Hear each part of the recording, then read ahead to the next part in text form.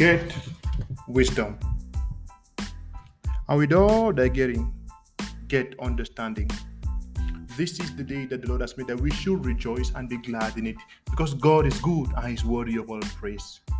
I'm so glad and pleased that you're with us today. Today's date is the 3rd of February 2022.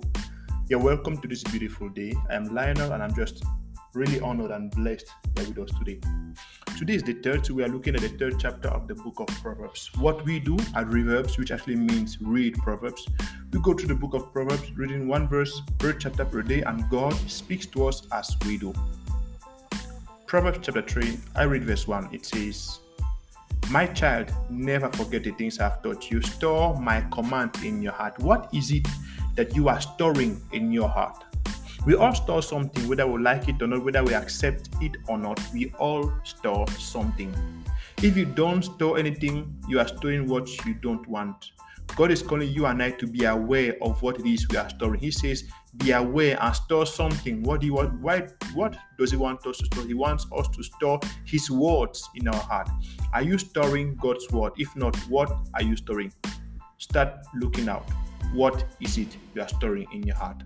And what is your heart? Is it a physical part of the body pumping blood? Absolutely not. It means, what are you storing in your mind, in your brain, in your emotions, in your thinking?